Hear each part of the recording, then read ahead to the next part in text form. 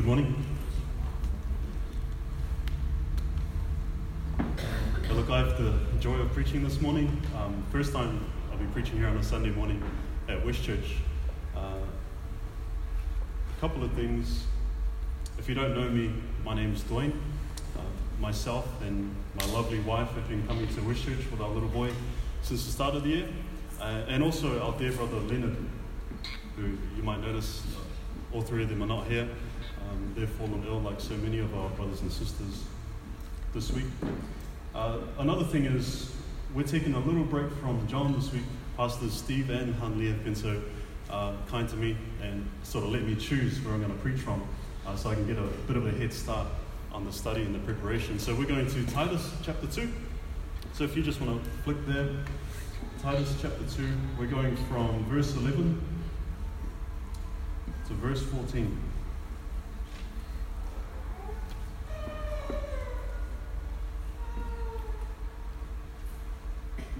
This is the word of God. It says, "For the grace of God has appeared, bringing salvation for all people, training us to renounce ungodliness and worldly passions and to live self-controlled, upright and godly lives in the present age, waiting for our blessed hope, the appearing of the glory of our great God and Savior, Jesus Christ, who gave himself for us to redeem us from all lawlessness and to purify for himself a people for his own possession who are zealous for good works."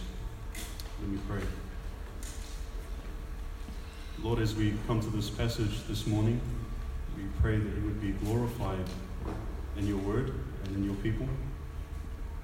Lord, this morning we pray that you would use your word to train us and to help us grow and to mature us and to conform us to the image of the Son.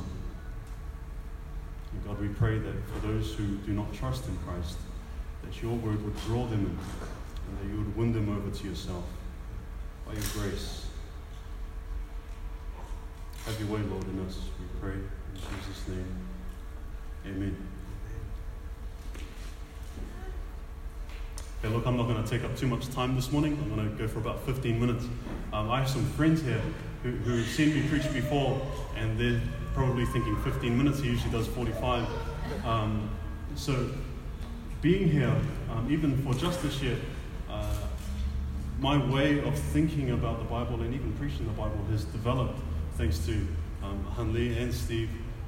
And I just enjoy so much sitting and listening to preaching with my own ears and having someone in front of me in real life, not online, but here. And so I won't take up too much time, but hopefully God will use the time that I do take up for his purposes.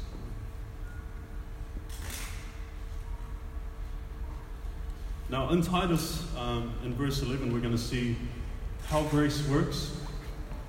And Paul shows us that there's a relationship between good works and salvation. There is a definite relationship between doing things and being saved.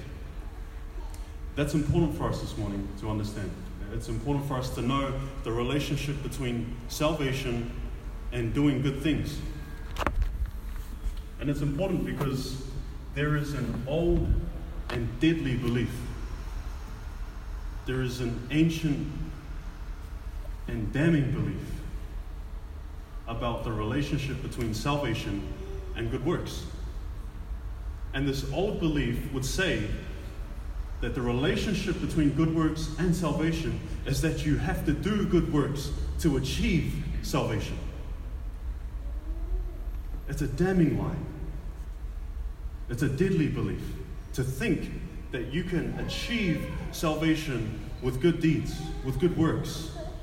You might ask someone who believes in this idea, you might say, hey, how is it that I might be with God in eternity, in his immediate presence forever? In other words, how can I go to heaven? And the answer, if they believe this deadly lie, would be something like, try be moral. Try be a moral person. Look to your ethics. Do good things. The lie is quite simply that salvation is a DIY job. If you want to be saved, do it yourself. If you want to be saved, do it yourself and maybe get God to give you a hand. And Paul clears it up for us here in Titus. Now, in New Zealand, and especially in my line of work, I get to see a lot of DIY jobs around, right? And it's a Kiwi thing. I don't know the hardware store that has that slogan, but you might remember it. It goes DIY. It's in our DNA. Anyone ever heard that? Yeah.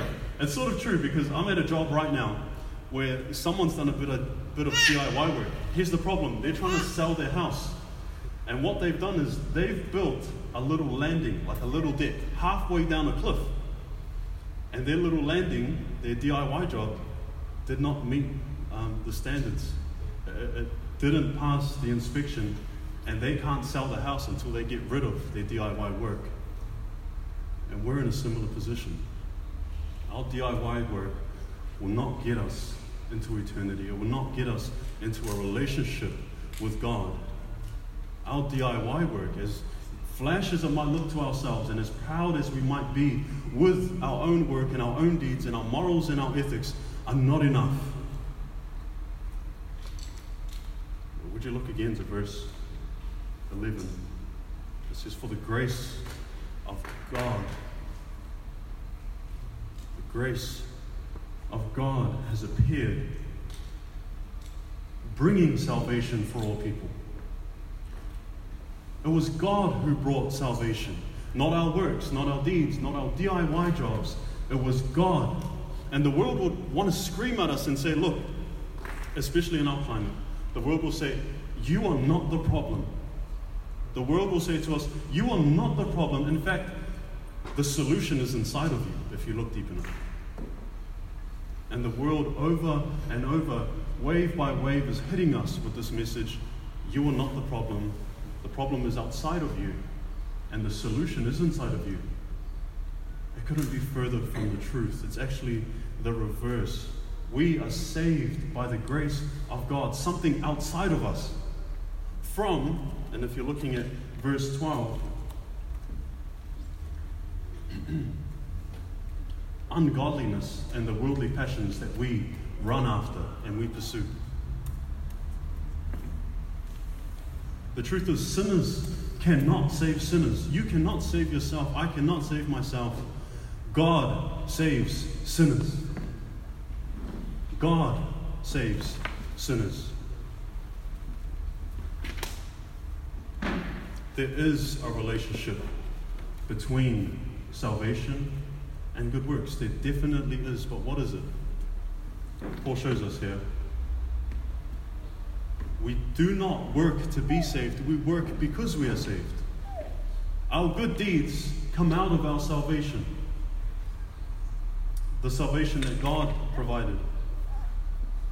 There is a definite relationship between good works and salvation. And it's important that we understand which way it goes. We are saved to do good works. We are freed so that we can do good things. We don't do good things to be free. We don't rely on our morals or our ethics to be reconciled to God. We don't depend on our actions and our good deeds to be at peace with Him. It's the other way around. Because we are at peace with Him, we are freed and liberated to do good things. In fact, the same grace that saves us is also our teacher. It is our trainer. In verse 12, training us. And it trains us to do basically two things. One of them is a negative thing. One of them is giving up of things. One of them is putting down. The other one is a positive thing, picking things up. And we see in verse 12, the things that we put down is ungodliness and worldly passions. And down in verse 14, we see who gets the credit for all of those things. It says in verse 14, who gave Himself to redeem us from all lawlessness. Christ is still at work. Not just in our being right with God, but also in our maturing and our good works. He is credited with that because He is the one who frees us from all lawlessness. And then there's the positive. Look at verse 12 again, the second half. It says, and to live self-controlled, upright, and godly lives in the present age. Not only do we put things down, but we pick things up. And again in verse 14, Christ again credited with this. It says, he purifies for himself a people for his own possession. He's the one who purifies for himself his own people. And here's something crazy. They are zealous for good works. Being a Christian is not just about you doing something different. It's also about you wanting to do something different. God doesn't just change what you do, he changes what you want to do. Christians should do what they want to do, because what they want to do should be what God wants them to do. A Christian should be free to do what they want to do. And what they want to do should be what they ought to do. Are you free to do that? Has Christ redeemed you? Is he your Redeemer? Has he changed not only what you do, but what you want to do?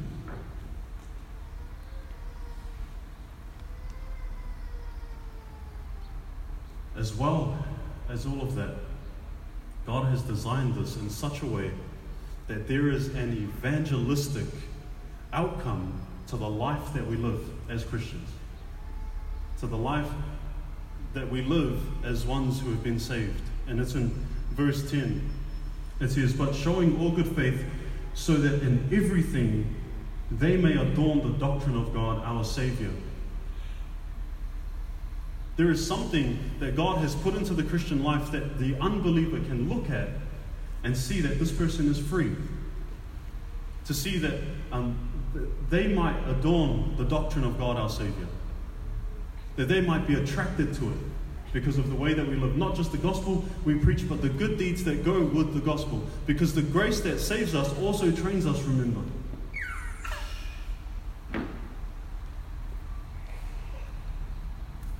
And just before I pray, Jesus Christ in this passage here, in these verses, is called the grace that appears. He's called our great God and Savior. He's the one who redeems us. He's the one who purifies us. Is that true for you? Is he your God? Is Jesus Christ your Savior? Have you been redeemed? Are you being trained?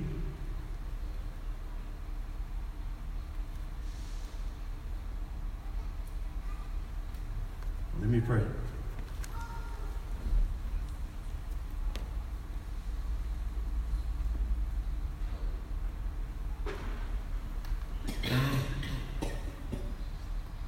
Lord, thank you for your word that is deep, your word that feeds us and sustains us, your word that calls us,